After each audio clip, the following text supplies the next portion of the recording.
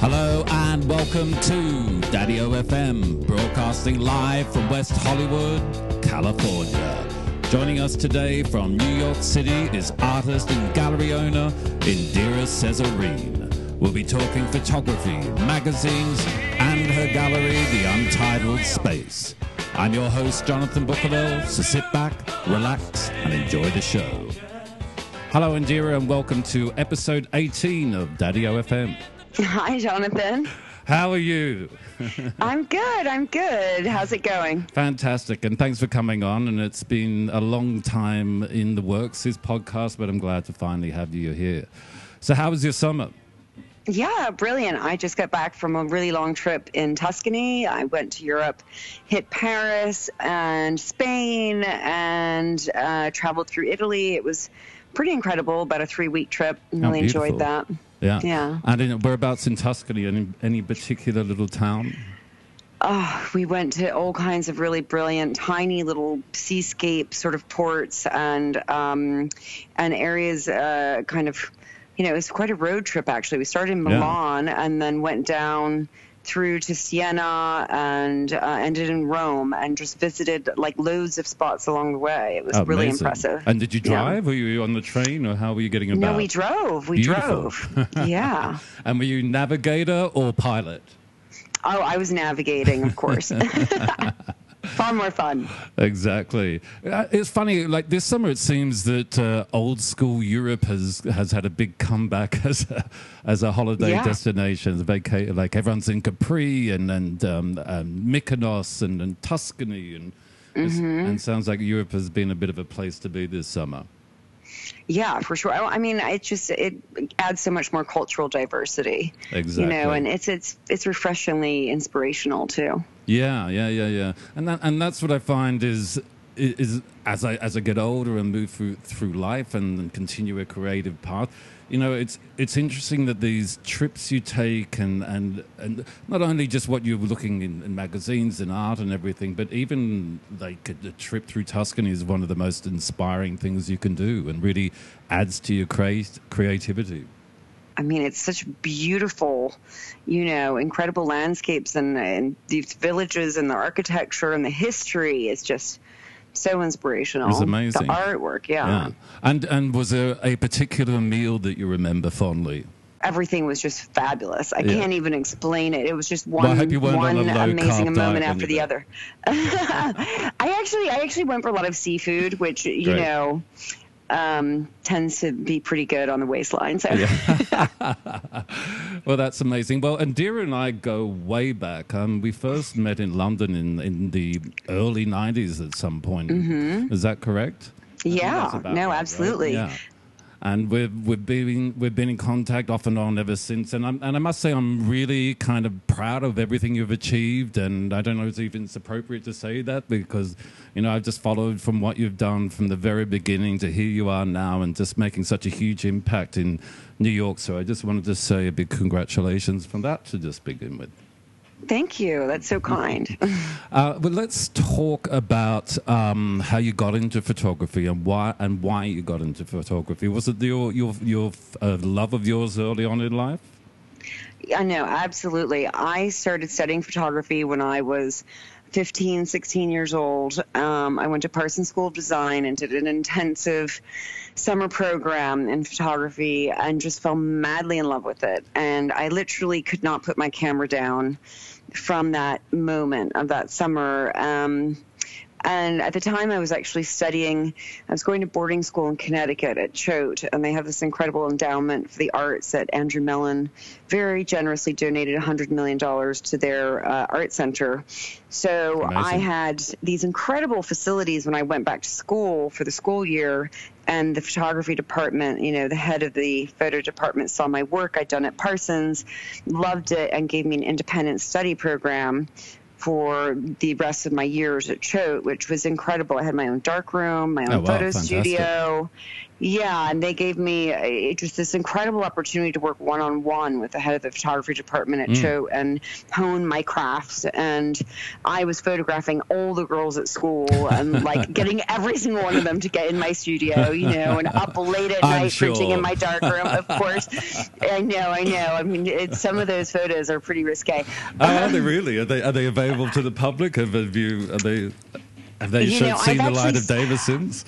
I've actually started to exhibit some of them because, it's a huge body of work that's actually very creative, black and white, medium format photography. Yeah. And, I did it where you couldn't really recognize them. Like often it was sort of profiles or sort of like moody shots, less focusing on who they were and more about just like the figure. Right. And I was always very, I started studying art even before I got into photography. I was studying painting and, drawing and sort of all the arts. So, I came to it with a very artistic perspective and continued to kind of even collaborate with working with painting. And I would paint my photographs and do kind of collages and very conceptual, abstract work, actually, when I was kind of just sort of getting into it when I was young. Yeah, so that's been kind of exciting because... I wanted to ask, so when you were at Parsons, or when you were studying photography, what level of it was more technical and what was it more artistic and creative? What was the mix? It was such an incredible program. I'm actually really impressed thinking back on it. I was only 15 years old, and we had class every day. I lived in a dorm in Union Square, unchaperoned, and which is brilliant. And I basically went to class every day from 9 a.m. to 5 p.m. And you did everything from like developing your own film, shaking it in the canisters with developer, to printing. Mainly we were shooting 35 mil in that program, but they actually brought in nude models that we photographed in studio. They taught us and walked us through all the various sort of studio lighting techniques and actually had us photographing nude models. I mean, we were 15 years old, and it was like, but it's art, darling. It's art. Yeah, exactly. But it was, these days this wouldn't happen, I don't think, for high school students. It'd be like crazy. Were they male, like parents would go crazy. Were they male models or female or both? So in my drawing and painting classes, which I actually did the previous summer, they were male and female nude models. And my photography course at Parsons, which was a 2-month summer intensive, that it was only female nudes that we had, but it was full kit off, it was no sort of, it was very artsy, and the classes were extremely advanced. When I look back at I just recently exhibited one of the pieces I did in that program my first year, one of my first shoots, and it's incredible how advanced it was. It was like solarized, black and white, sort of very beautiful printing. It took quite a while to get one of those filters to happen when you're having to do it in the processing, in the camera, and then in the print to get any sort of effect. Took a lot of knowledge and know-how and time rather than just like add filter these days. Oh, yeah. No, these days you just click a button and it's done. Back then it was like, it took ages. You shot your film, then you had to develop it, you had to wait for the film to dry, then you had to cut it up and make contact sheets, and then look with a tiny little loop to find what image you wanted. The process was incredible. I used to cut out like all my contact sheets into tiny little photos and put together layouts, and of course who didn't, if you really loved it. Yeah, of course I cut out every contact sheet and turned it into tiny little like sort of series. No, it's really interesting, the differences. But I think that it's interesting that time that was spent on the entire process. How do you think that added to the final product? Well, I mean, I think the work was far more creative, and you can see it's far more artistic. You know, when I look at my earlier archives, like the artistry there was, you know, just it was a different level than what you see today. I mean, it's light, shadow, composition is exactly. important, depth of field is important. You know, what's in the background, what lens I'm using, all these things. Even the quality of film you use, like it was a big thing. Like what film stock were you shooting on? T-Max 100 versus like Tri-X 400 versus, you know, what paper were you printing on? You know, all of those details, like the paper you chose, the film you shot on, and you had to get it right. Like you couldn't just fix it. You know, it was like you got it in the camera or you didn't, and that time was gone and the moment was lost. So there was also that pressure to like get it right. Like if your exposures were off, then you know your shoot could be ruined. Yeah, and then that's such an added pressure. But you also had the time to explore and do a Polaroid and wait and think and allow kind of the idea to grow. And I feel now more that it's so much more instinctual, and that you have to. But maybe a lot of the thought happens before the shoot, so that it's all preparation with references and all that sort of thing, and maybe there's more time spent before the shoot rather than during the shoot. Yeah, I mean, I do think these days the actual creative process of the work has shifted, and it's a lot of sort of people pulling tear sheets and pulling image references and then trying to copy them and creating like these mood boards. Like the mood board has become so important. I always fought against using mood boards because I said, you know what, I want to be spontaneous. I want to have my ideas. I want to have point of reference. I would like to use my own creative eye to actually capture a new thing. I don't want to have to copy anybody else, you know, and if it's going to be a mood board, it better be my work. You know, I certainly am not going to copy some other photographer. But these days, that's what they do. They just pull up, you know, masters like pull up the Avedon or, you know, pull up whatever and make a mood board of Avedon photos and then actually have the gall to say that they could copy that. Right. And without shame either, without kind of shameless. Thinking it's totally weird. Shameless. Yeah. Yeah, it's I mean, that's you the know, norm. let's do this Avedon picture, and like I remember these being on shoots and being given a tear sheet of a photo of a model, and it was Kate Moss leaning against a wall, and they're like, okay, this is what we want. I'm like, okay, I'll just have a model up against the wall, and then lean there. They didn't even consider that it was the, you know, the stardom of the model and everything that actually make the picture. And they're like looking at me and going, you know, what's this? I'm like, it's a model against the wall, like the reference. And you're like, but it's not Kate Moss. And I'm like, I know. Because she's what makes the picture. That's why you can do something so simple with it. But, you know, if you had wanted something like that, we should have hired Kate. Exactly. No, it's true. Well, I mean, that's part of the whole...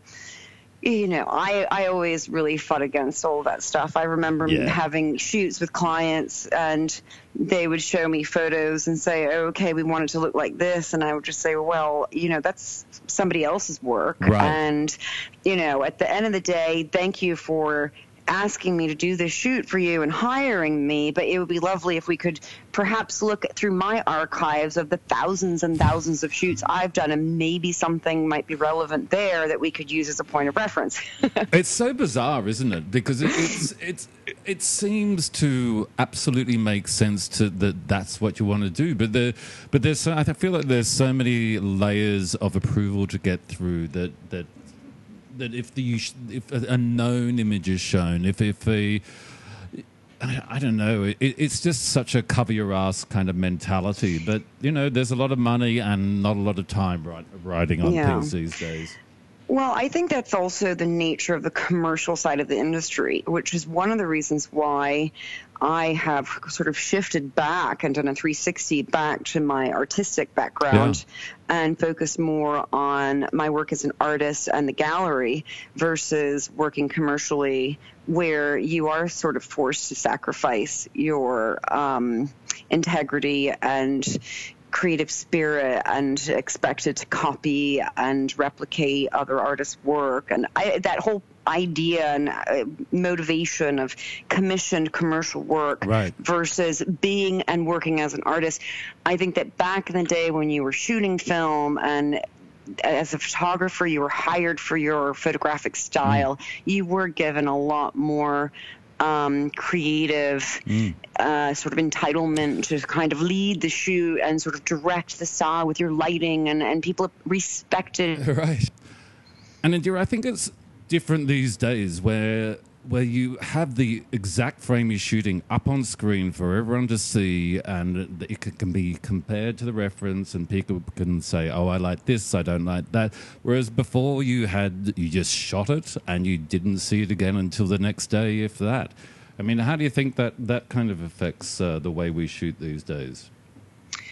Well, I definitely think that prior to, the whole digital revolution of photography, where people were shooting on Polaroid and then shooting the shot, and just going with it, there was a trust given to the photographer for sure, and a far more creative freedom where they could just shoot. They weren't looking at the screen every 2 seconds. They were just shooting and getting it and being creative and in the moment, and all kinds of amazing spontaneous things actually happened and that were magical in that time frame, versus every second looking at the screen, did I get it? And the client telling you to stop. I mean, I recall recently having done a shoot, which honestly I wanted to pull my hair out. It was a cover shoot for Untitled magazine, which of course I'm also the editor-in-chief of the magazine. That's right. So you would think that I would be sort of creative directing and in charge. But unfortunately these days with, celebrity PRs, some publicists think that they're ruling the show. Right. And I was on this cover shoot in LA at this fabulous location. We were shooting the actual cover, and the publicist just sat and stood at the screen. I was doing my thing. I actually don't like to look at the screen when I'm shooting. No. I like to kind of I almost replicate as if I'm shooting film, because I want to get those things that I want to trust my instincts when I feel like I've got the shot. Exactly. And at the end, and then I'll go back and review it. And if I feel like it's still not there, I might make some revisions. But I prefer to kind of work old school in that way. And the publicist literally sort of a couple of frames in was like, you've got it, let's move on. And I was like, what? Like, what? I can't believe this is happening. Like, this is a cover, I need to be confident that I've got the cover. She literally cut me off and forced me to stop shooting because she said I got the cover and it was time to move on. And my talent just walked off set. It's unbelievable. I was like, I was in shock. I mean, this is not supposed to happen, and particularly not when you're the editor of the magazine that you're shooting for. But you know what? It even happens to me. Yeah. That's and I hear this happens all the time, and it's like, I don't know what this thing is that maybe celebrities or the publicists, I know everyone's busy, and they have a very tight schedule, but it's almost getting a point of bragging rights to who can have the shortest shoot, instead of you've got 5 minutes with them. I'm like, well, can't we have 20? Yeah. What's that going to make the difference in your day? And then you'll get a much better picture. You might get a picture that you'll remember in 20 years rather than just another Instagram post, Mm-hmm. Yeah, it is true. Everybody wants to just give you 5 minutes, 10 minutes. I think it's almost ridiculous. I mean, I turn that sort of stuff down. And if these days, if PR says to me, oh, well, we can give you 15 minutes to, do a shoot for any of my photographers shooting for me, I'm just, I'm like, oh yeah, you're laughing. We're not going to waste our time. Obviously there's no unique hair and makeup, no styling, nothing. It's just shooting them as is. And any paparazzi could do that. I work with artists, so, I'm not interested. But it is one of those things of keeping that quality there, which Untitled is known for having very high quality photography.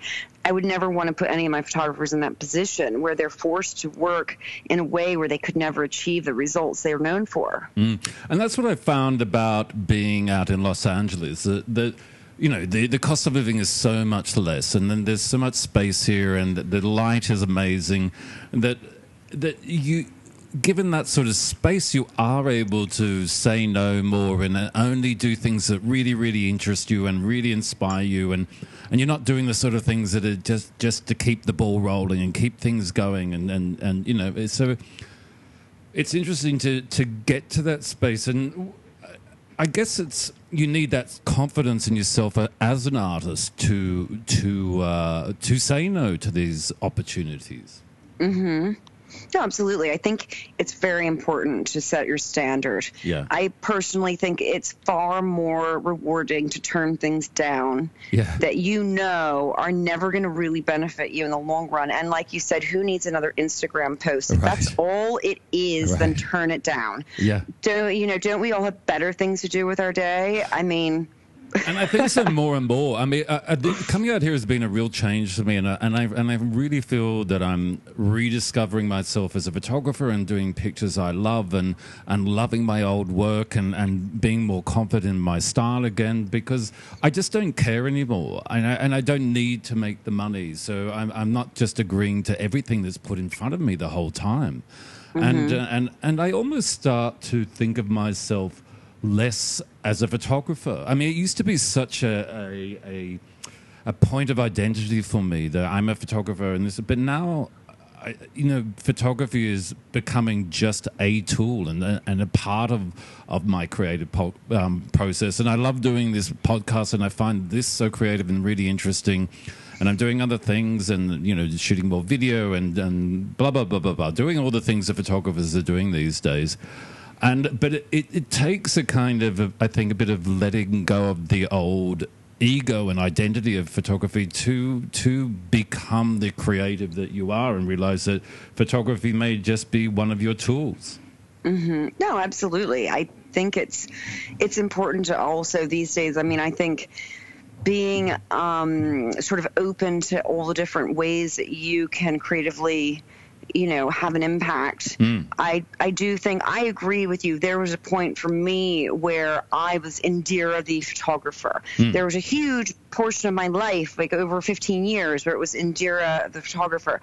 And that's how I identified with myself. And I got to a point like 6-7 years ago where I didn't want to be that anymore, and where I felt like that's not cool anymore. I didn't feel proud saying that. I used to be really proud to tell people I was a photographer, and now it's like, no, I don't tell anybody that. I mean, it's like ridiculous, but it's one of those things. It's like, no, don't throw me in that sort of, like, I'm not interested in being affiliated with just being a photographer, because I feel like, I don't know, it kind of lost its like edge in a way, and I was no still longer just a photographer, and I found myself, people asked what I did, and like I'm a photographer, and kind of shrugged about it. Whereas it used to be such a point of pride, and it was absolutely so difficult, and because you had to love photography to have a camera with you, and to put these shoots together and spend the time in it. But now I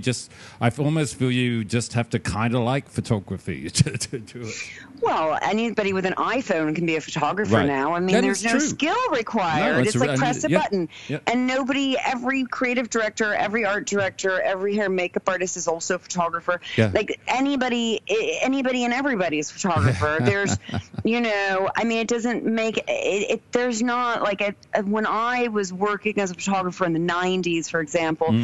The amount of, expertise you had to bring to the table to be able to shoot the jobs and walk in there with all your lighting and be shooting medium format and be working with film and like get it in the can, like on the day, and that magic. You've got it, Yes, and to be working for top magazines. Like, I remember I started shooting for Vogue British Vogue in 1997. And it was like such a privilege to work with them. And we had an entire day to do one shot, which, I mean, can you imagine that happening today? No, I remember we did a shot. 3 frames to get the cover. Yeah, I mean, it was like literally we had a whole day just to do one double-page spread. We did like this beauty shoot for Vogue, and it was like literally 2-day shoot to get 4 pages. And one day alone just for one double-page spread. I mean, the amount of time put into making it perfect, and the lighting and the everything. It was just, and then everybody would be clapping and like, it was like a huge celebration when the shoot was over, and everybody you worked with on that set became your friends for life almost. Like, like it was a big deal. I mean, I'm sure it still is, but it's just, there's not the space. I can't imagine even Vogue is doing 2 shots a day. No, Yeah. I don't think so. No, I highly doubt it. Yeah, and like any shoot that was given 2 or 3 days to do that now is a one-day shoot is compromised. You know, Oh, absolutely. You'll get something, but whether you'll get something memorable is in question. And that's the problem, I think, is that you'll always get something. If you're a good photographer, you'll get something, but will you get that extra little bit of something that makes the photograph memorable? And I don't think you exactly. do. Yeah. So there's what started out as, so how was London all those years ago? Has I think our little roundabout photography has taken precedence. But I find it really interesting, and I think there's also a gap in quality. You know, I just don't think that the standards are the same as they used to be. And I see the, angles wrong, people looking short with large heads, even heads warped off to the sides, weird shadows on the face. There are so many things that I look at that I would be in fear of my career handing in that are published without question all the time.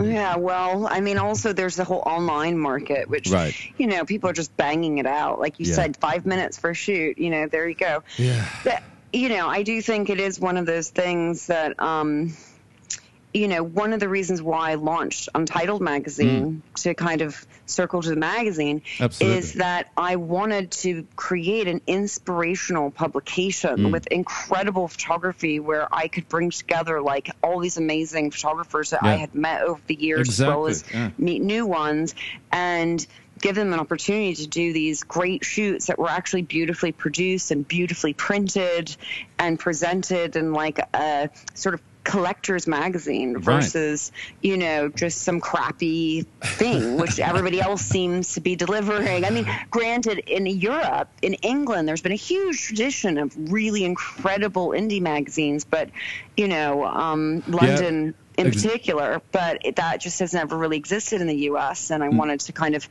bring that over here. And was it? Did you start? You started out with print, right? With the first, it was always print to begin with. When did you start Untitled? So we actually initially launched it online. In 2008, I started working on the online version, and it was originally called 4X Magazine. It was XXXX, the Untitled Magazine, and it was like 4 X's as kind of like a symbol for Untitled. It was online for the first sort of 2 years. And obviously the magazine had a huge video art premise. We did all these original videos, and we exhibited the work with, the American Friends of the Louvre and with the Metropolitan Museum of Art. And we were invited to exhibit the work, all over the world. Art Basel, Miami, Cannes Film Festival. It was really an incredible, inspirational sort of thing that what happened. It just all snowballed as well. Amazing, the magazine sort of, for me, it was never planned. It just happened by osmosis. But that's often the best things that happen that way, was when there's, you try to find something and you can't find it, and then you go, well, I'll make it myself. Yeah, no, honestly, it was even more organic than that. It was like I had, moved from London back to New York for a period of time, and I had hired 6 interns to help me archive all my work because I had never archived my work. And I had like thousands of tear sheets that had never been scanned, that were all print. All the print magazines I did for all like 15, 20 years, literally since like 1993 when my first shoot was published, none of that had ever been scanned or like organized in digital format. So I basically said, okay, I'm going to get this done. And I had 6 interns scanning all day long, and then like obviously you needed to color correct the scans, and there was quite a bit of like dust and like whatnot that needed to be fixed to make them digitally appropriate. And basically we scanned them all, and after like, I don't know, it took about 3 months or something. And when we finished, it was like, oh, well, what next? I have all these interns. You've got this team all trained up. Yeah, I have all these interns working around the clock, like on my work, and they all were so excited seeing all these amazing print magazines and all this incredibly inspirational work. And from around the world, and the old magazines weren't available online. Actually, I was just thinking, is your archive available for people to see? You know, honestly, it was so much work, so many, like, I can't even explain. I have planned for years to put that online, but we actually finished scanning and we finished retouching everything, but I never got around to actually putting it all online. I put like bits and pieces, like some best of shoots I did for Harper's Bazaar and like 50 of my favorite pages for Vogue and various sort of best of collections that are like 100 pages for this magazine. I think I did like 100 pages for Marie Claire, like whatever, like little portfolios that I put online. But can never people find that did anywhere all of them. Specifically? Oh, on my website, JustIndiraCesarine.com. Yeah, I have. If you go into my photography section, you can kind of click on some of my archives and see some of that work. But I have so many other shoots that I never got around to putting online. You know, I did a ton of work back in the day for British GQ and for Esquire and for the Times and for all these magazines from Paris and Italy. And I mean, so many publications. I was working in Europe non-stop pretty much for like 15 years back to back. And in Australia, I also did a ton of work and all of that. So we scanned it all. I put maybe 2% of it online, really. And the rest of it I've been sort of trying to figure out.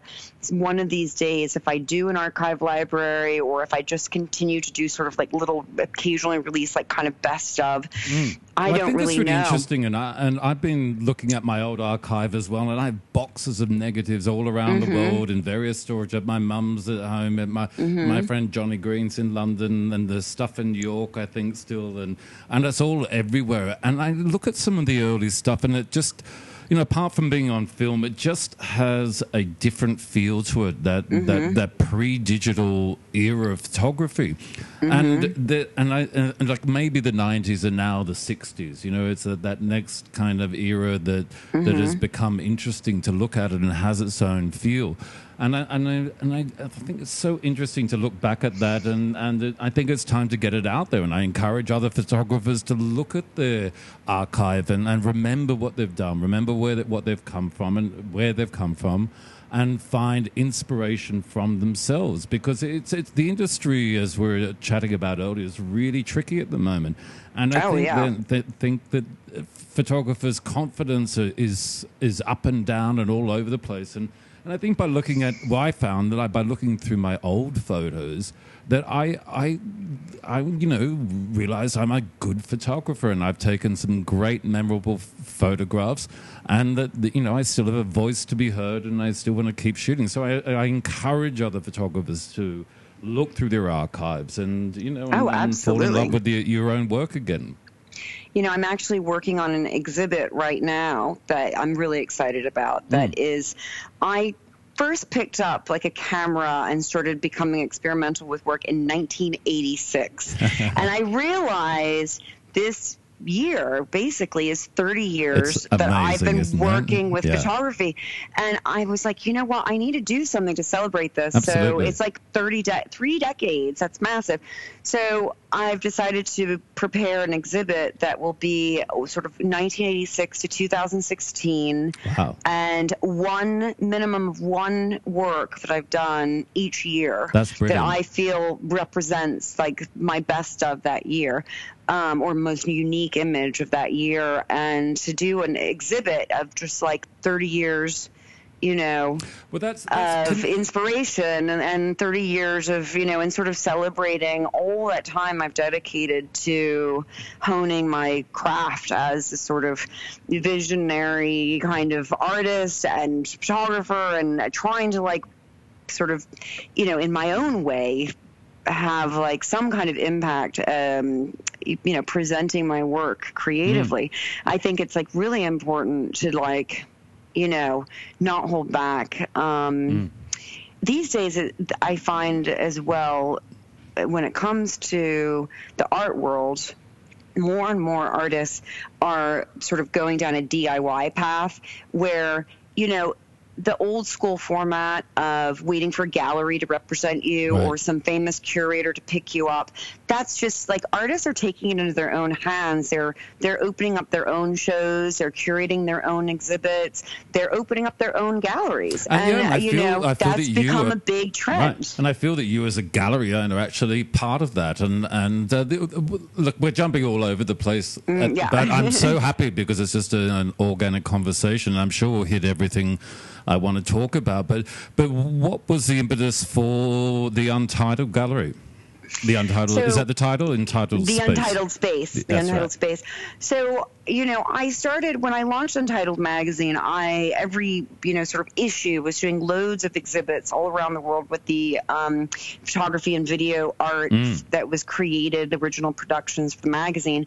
And I really sort of fell in love with the whole exhibition process, and, curating these shows and going all over to Art Basel Miami or Cannes Film Festival and presenting these beautiful exhibits of the work and getting invited by these incredible, foundations and museums to show the work and film festivals and all kinds of things.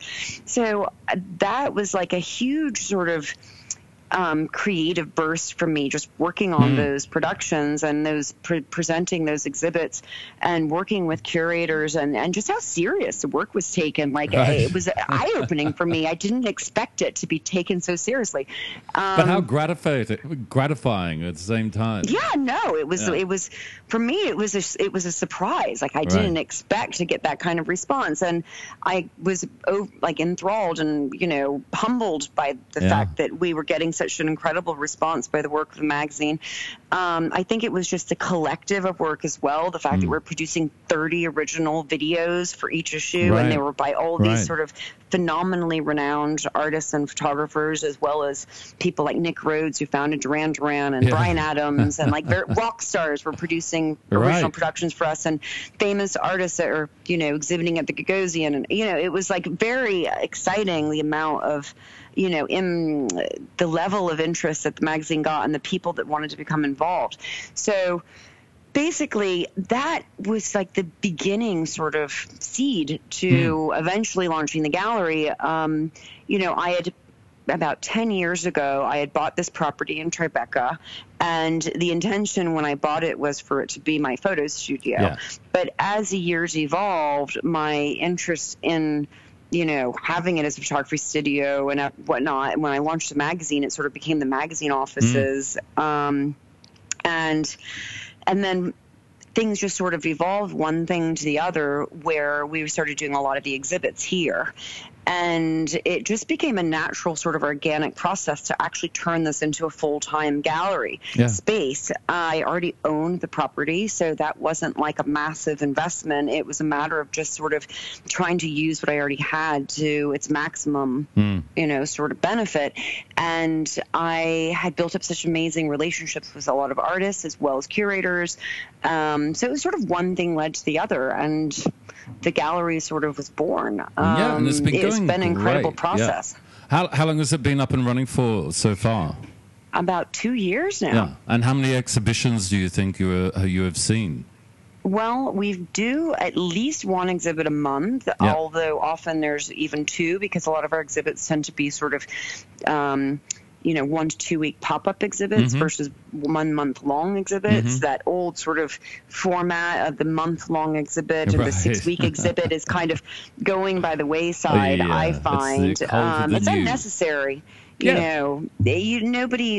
have your opening, everybody attends the opening, and then, people come in for like a week or so, and then it peters out, and there's no point to keep the show up for a month. It's really a matter of like, I prefer to do sort of 10-day to 2-week shows, get that buzz with the opening, and then have another event that either sort of closes the exhibit or leaning, towards the closing time frame that sort of gets people back interested and get people back in that haven't seen it. But at the end of the day, I do find that, we do at least one a month. So it's a pretty quick turnaround. And what would you say your philosophy is for the gallery? Well, one of the things which, as Untitled evolved, I also realized and kind of came back to full circle to my original interest in feminist art. Yeah.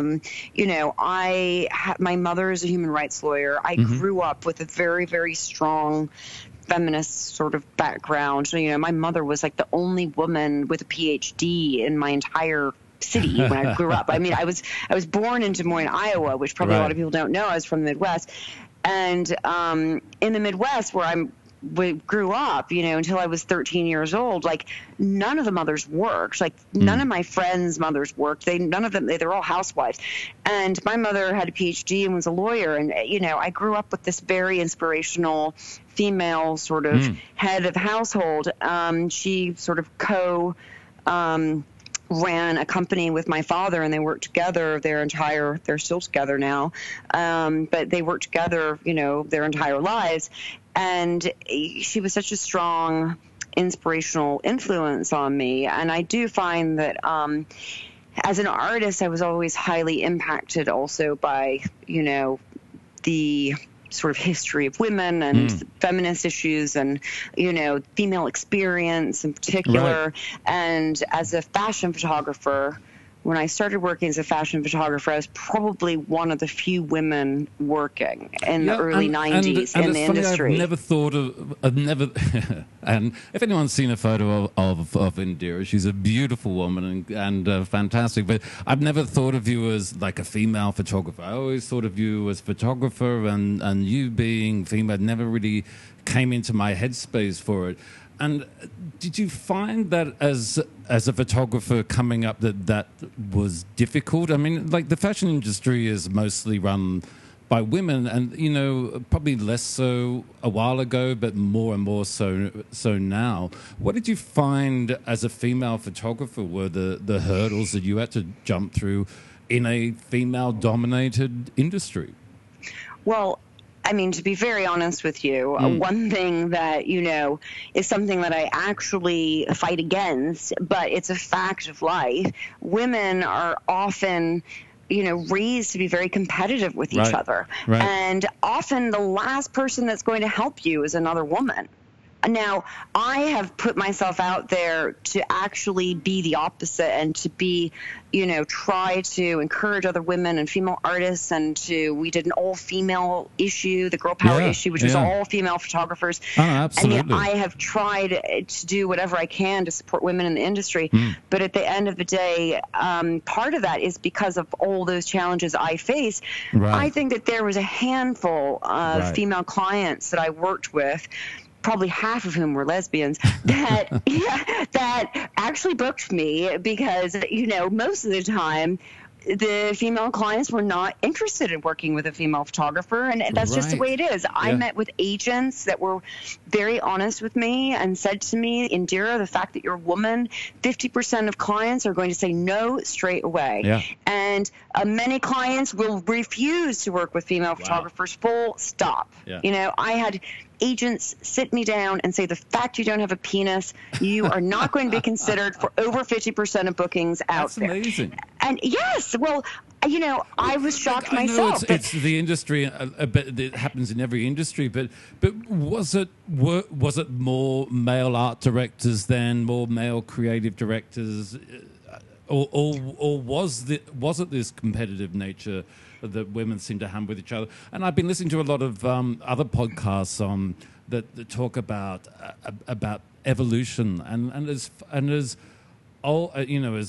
long as humankind has been around, we're only kind of very short time in evolutionary terms out of the small tribe and that kind of thing. And women, and according to the research, one of the things that women had against each other was to undermine each other because they didn't have the strength and the fighting wasn't part of it, but part of the tribal structure was absolute competition with women between each other. Oh, absolutely. Well, they're fighting for husbands or whatever it is supposed to be. I have no idea. It is one of those things, like you said, a lot of people don't really take in mind or really think about the challenges that particularly in the early days when I started out, and there weren't that many female photographers, I wouldn't necessarily consider the industry to be female dominated. I think that it's a male dominated industry, but there are a lot of editors and women working in the industry that are making decisions with regards to who gets work. And I do think that the majority of people today... when I say photography has definitely been male-dominated, Yeah. I mean, like the fashion industry as a whole, and I guess, fashion editors tend to be female, and I mean, there were male, but I guess it's like... It's not like it's a law office 10 years ago, if you see what I mean. Yeah, no, I mean, I totally understand. I think the point that I'm just trying to make is that, I would consider it to be a male-dominated industry when it comes to the actual photographers getting work. Right. When it comes to the other people working in the industry, there's definitely a lot of women in creative positions in the industry, but not necessarily shooting, although that is changing dramatically. I lost a massive client, like one of my main clients, and when I spoke to the art director, he was like, well, they want to shoot with female photographers. I mean, the thing is that, for so long, I mean, literally, last year when we did the Girl Power issue, which was photographed exclusively by female photographers, and I remember telling clients, that publicists, for example, it was going to be all female photographers. They're like, what are you talking about? I've never heard of anything like that. They thought it was crazy. Oh, absolutely. They were shocked. And it was definitely a challenge also to find. We went through every single agent in New York, Paris, and London, and I found out through hard, production and knowledge that there's only about 10% of women, 10% of the industry today of working photographers are women. It's a 90% dominated male photographers on the rosters of all the top working agencies. Right. That was of last year when we did the Girl Power issue, which launched September 2015. That it was between 10 to 13% female represented photographers in the industry working that were shooting fashion and beauty, not necessarily kids and still life. There are a lot of women doing kids and still life, maybe but not I'm necessarily just fashion. in you were looking at a higher level or a different level to me, but I find that I'm more often than not going up against a female photographer. So maybe it is changing, but it's changing from the bottom up, and more and more female photographers are coming through. So look, I think that it's a trend right now. I mean, so we did the Girl Power issue. ID Magazine just this month launched their Female Gaze issue, which is all female photographers. I think, the Pirelli calendar, they featured all women, like in professional, like sort of more serious dressed positions. Playboy has no longer doing nudes. They're doing women dressed and the industry is changing dramatically, and it's changing towards women having a voice, for women being respected, for women being taken more seriously as creatives, as movers and shakers, as, we have Hillary Clinton running for president. That certainly, if she is elected, will change the game dramatically, and I think that there will be even more of a demand for female photographers if that does happen, because people will want to get that female point of view, because it is what happens, like look what happened when Obama was elected. All of a sudden it was like all about, the voice of the Black African-American, they had a much stronger voice visibly in the creative field. So I definitely think that will be a trend that we will see even more of with Hillary if she gets elected. And for me, it's funny because I feel like I've only worked with women my entire career. Like there would be probably 10% of men that I would deal with, but it's always been mostly women. And I look at to be encouraged. I think I look forward to the future, and I think the more women photographers are, the better. The more people in every industry there are, the better. But what do you think distinguishes if there is anything, a female photographer from a male? I mean, that's a difficult question. And I do think that there's a lot of women that actually shoot like men. For example, if you look at the work of Ellen von Unwerth, I would say that she has a male gaze. She shoots women the way that a man would, which is probably why she's been so successful. The women are very sexy. I always thought she shot women the way men would like to be able to shoot women. I thought that as a woman, she could go further in a kind of sexuality in a sexy way than men could.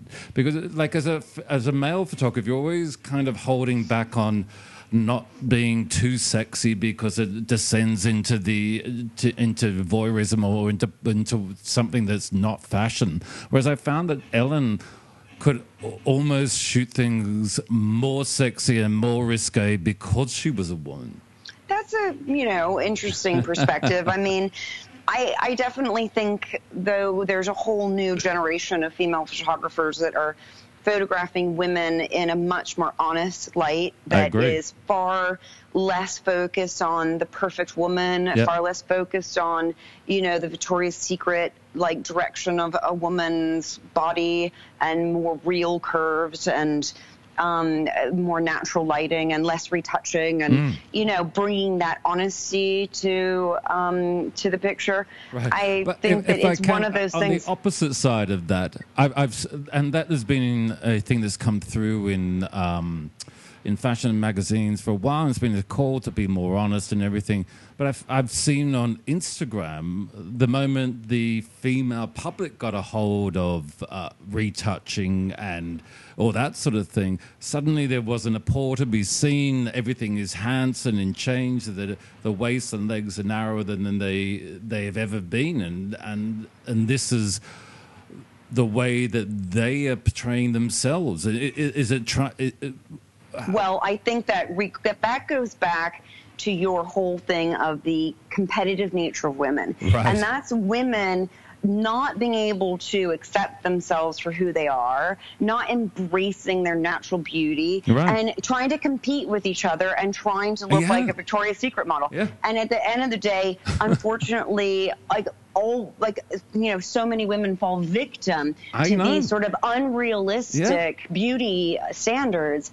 And that is something as an artist that I have actively also fought against. We recently did an exhibit titled In the Raw, The Female Gaze on the Nude, which was 20 female artists and their vision of a female nude, and the work was very honest. I think that, it is a matter of women sort of, unfortunately, there is that element of women are conditioned by society to want to look a certain way, and it's very difficult for them to sort of fight against that. Yeah, and I think it will all settle down because it's also new, and the ability to kind of make your own snapshots, magazine perfect, I guess is something new. And then this whole obsession with perfection and the idealized version will eventually settle down. But I love the female aesthetic in fashion, and I think it's refreshing and it's new, and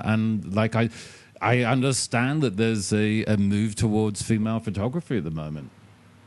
I mean, I think it's great. It's about time. Yeah, of course. I mean, for so long it was the opposite. So if women are finally if women are finally getting an opportunity where, it's the competition is not 5 male photographers and 1 female photographer up against it. I mean, I remember with my agency in Paris, I was represented by a very top agency in Paris for many years, and I remember a few years ago I got a call and they said, well, listen, we can no longer represent you. We've decided to take on a different female photographer. And it was like they only wanted to represent one, and it was like they only, out of their roster of 10 or so photographers, as far as they were concerned, they only needed one female photographer. And once they had that quota filled, so I got sort of kicked out for them to take on board a different female photographer. And that's something that, obviously was hurtful at the time. Absolutely. But at the end of the day, it was also the impetus. Now. Well, actually, no, I thank them now because it was the impetus for me to launch my own magazine, to change my perspective from waiting for clients to book me to actually being empowered and creating my own platform and booking myself and booking other photographers and launching my gallery. If that hadn't happened, I would still be working today, shooting packaging in Paris for, God knows, I made a fortune shooting all this lingerie and beauty packaging and all this stuff, all these ad jobs for various clients that, you know, were actually very commercial. And I was kind of sad at that time because I felt like I had so much more in me. But at the end of the day, your first few years as a photographer, you're working a lot on editorial. Then as your career progresses into your mid-stage career, you know, your mid-career work, you get more and more commercial work and you find yourself shooting a lot of advertising and catalog, and more of your time is spent doing commercial work than the editorial, cool, fun, creative stuff. And I found myself spending, you know, if I was shooting 10 days a month, maybe 9 days was commercial work, and the other day was a cool editorial that I was financing myself, or that it was, you know, most of the magazines, like you're shooting for Glamour or Marie Claire, you know, it might as well be a commercial job because they give you a brief and it's, you know, very precise what they want.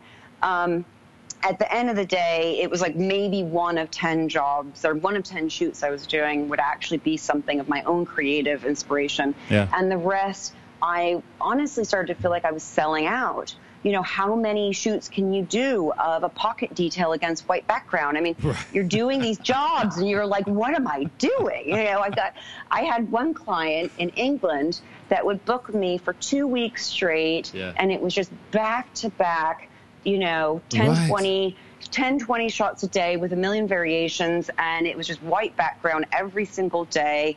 Very, very boring, clean commercial photography. And I started losing my soul. Like, I got depressed. I was like, I can't believe years are ticking by, and I'm just shooting this, like, clicking away in studio against it. And I'm like, is this why I went to Columbia University? Is this why I got a triple major in art history, French literature, and feminist, like women's studies? Is this what I did all that for? You know, I really started to question myself and why I was doing the job and why I was working as a photographer anymore. And was there a particular moment that you said enough? Was there a moment when you just said, this is crazy, I want to be a photographer again, I want to create again, rather than just kind of using my technical ability to make money? Well, absolutely. I mean, I got to that point. I think it was also just, you know, the economy and the economic crisis that happened in 2008 forced everyone to slow down. And that's also the same year that I launched Untitled, the initial Forex magazine. And, you know, it was one of those things where I was forced to slow down because of the economy and the lack of jobs that were out there. I created this whole new creative platform that was really well received, and were, you know, it was very inspirational for me to start that project. And it just sort of took over my life, and I shifted my entire perspective and position from being a photographer working on commission to owning my own business with a magazine and creating my own productions and having a whole new livelihood, basically. And I think that that was a shift that just everything changed from there, and I never went back. Well, and I think you hit that a lot earlier than a lot of other photographers. And I think, like, a lot of other photographers from our era are finally realizing that it can't be just taking pictures, you know, and making money from photography, shooting over and over crappy stuff is not fulfilling. And like there's this commencement speech by Neil Gaiman that I always go to, and there's a part of the speech where he says, you know, he's a writer and he found himself being a professional email answerer, and it's not really why you get in the game or do what you do. And so I think and for me it was, you know, coming out to LA that was able to rediscover myself as an artist and a creator, and to sort of like pull back and like, if, you know, it's if I continue this race to the bottom, where I'm doing more shoots for less money and more pictures and just doing, training, turning things over and over and over, click, click, click, click, click, I might win that race to the bottom, and I'll be, right. What direction are you going in? Exactly. You have to rethink, like, what's the plan, and what's the, you have to rethink what were your life goals. Like, that's one thing. Absolutely. The other thing that was really powerful that I did in 2008 was I did a 1-week retreat called the Hoffman, which is this sort of incredible, inspirational platform to kind of discover your sort of, life goals or whatnot, and review your sort of life patterns and where you're going. And recently Sienna Miller has come out that it's changed her life. And Naomi Harris, who I recently interviewed for Untitled, also talked very highly about, she did also the same program. And that was a really introspective, like, sort of process that I went through that made me question my life goals. And it really sort of opened me up to, expanding my opportunities as an artist and rethinking the box. Like, what next? Why am I doing this? Where is it going? And kind of refinding my own sort of inner voice, and trusting my instincts, And how important is that to get back to trusting your instincts again? And everything, I found things have been so kind of pre-planned and everything for so long, but I more and more just trust my instincts again. Oh, absolutely. I mean, I think it's really important. I think, anybody, whether you are a photographer, you're an artist, you're a creative director, you're a writer, whatever it is, anybody in creative fields, I think that, you do have to get to that point where you might find that you, the more established you get in the industry, the more often you are pushed to be more and more commercial. And it's really important to just see that for what it is, take a step back and really look at it and say, is this me? Is this who I am? And if it's not who you are and what you're about, then you really need to stand up for yourself and reject what you're forced to do in order to make a buck, and actually stand up for your own personal integrity. It was interesting. I was interviewing this musician LP today, and she spoke very much about the exact same thing, that, she felt like her work was going in too commercial of a direction, and she had to take a step back and say, that's not what I want. That's not what I'm about.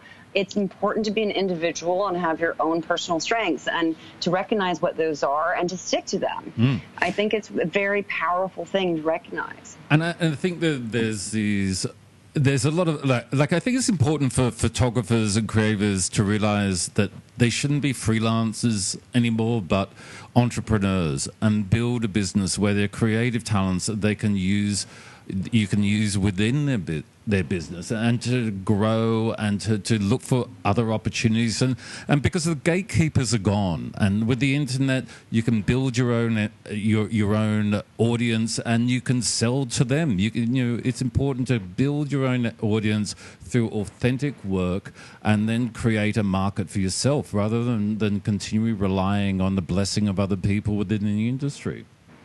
Oh, absolutely. I mean, I think it definitely is very important to, there's so many opportunities. The internet obviously allows for you to have the power that, used to be held by, like you said, the gatekeepers, the agents that controlled the industry was controlled by agents, and getting the right agent. And, and if you weren't shooting for the right magazine, well, you were finished. And, it was really, certain people that made the decisions of who mattered. And now all that has shifted.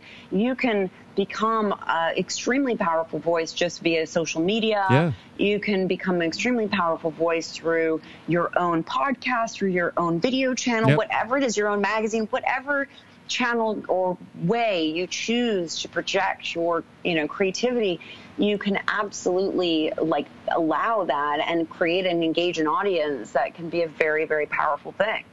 Absolutely. And look, I think that what you're doing, and I go back again to I've always just thought of you as a photographer rather than a female photographer, and it didn't occur to me the struggles that you would face of that there would only be one place in an agency for a woman.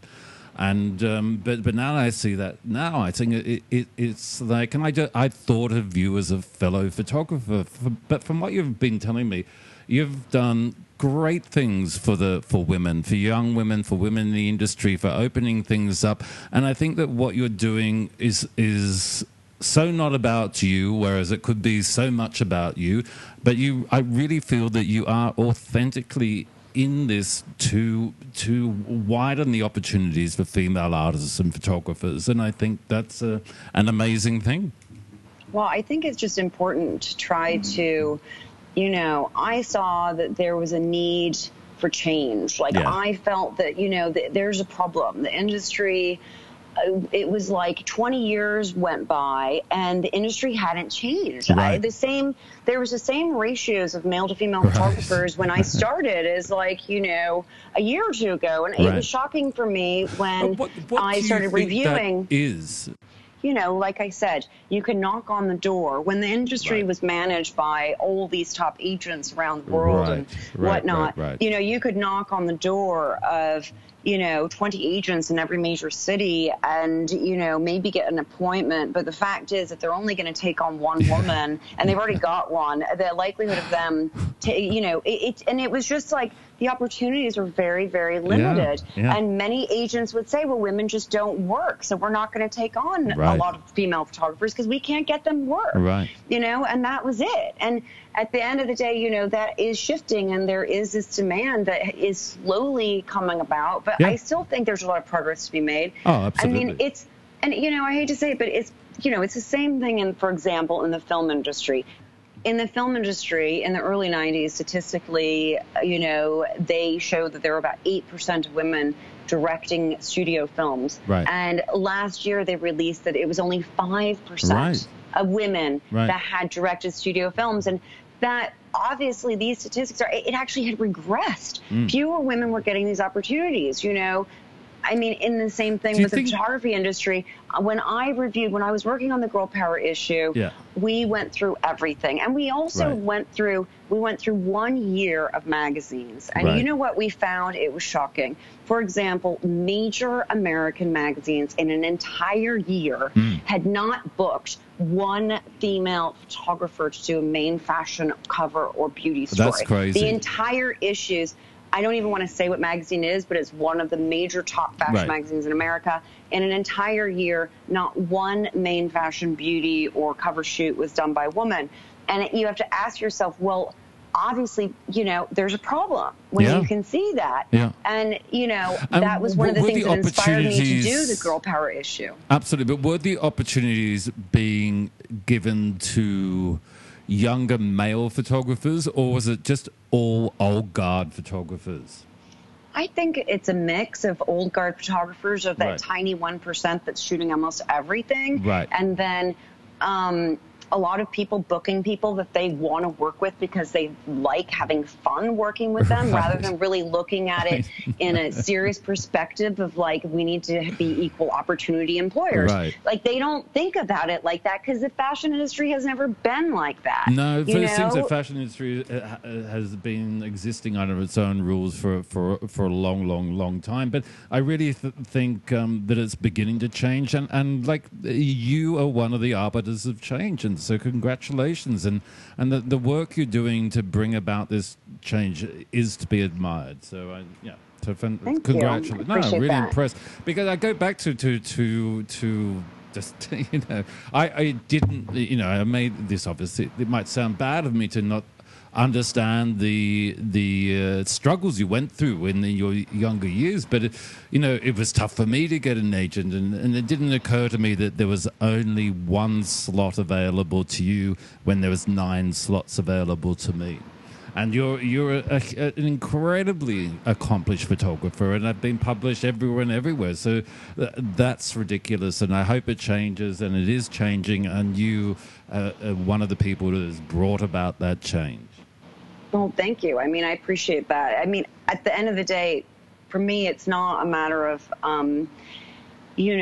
trying to. I just think it's really important for the facts and the truth to be Absolutely. put out there, and for I feel you change have to a be mission. able to happen. Yeah. And I feel you have a mission, and I love this mission. And you're right, things have to change, and you are helping bring about that change. I think it's fantastic.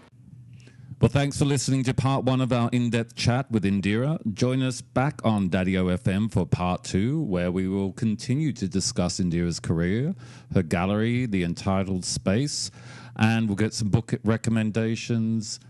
And we'll also talk about a recent incident where a high-profile actress accused the Untitled magazine of trying to take advantage of her and of exploiting women, which, if you've got this far with us, you know how far from the truth that is. So join us back for part 2. Daddy-O out.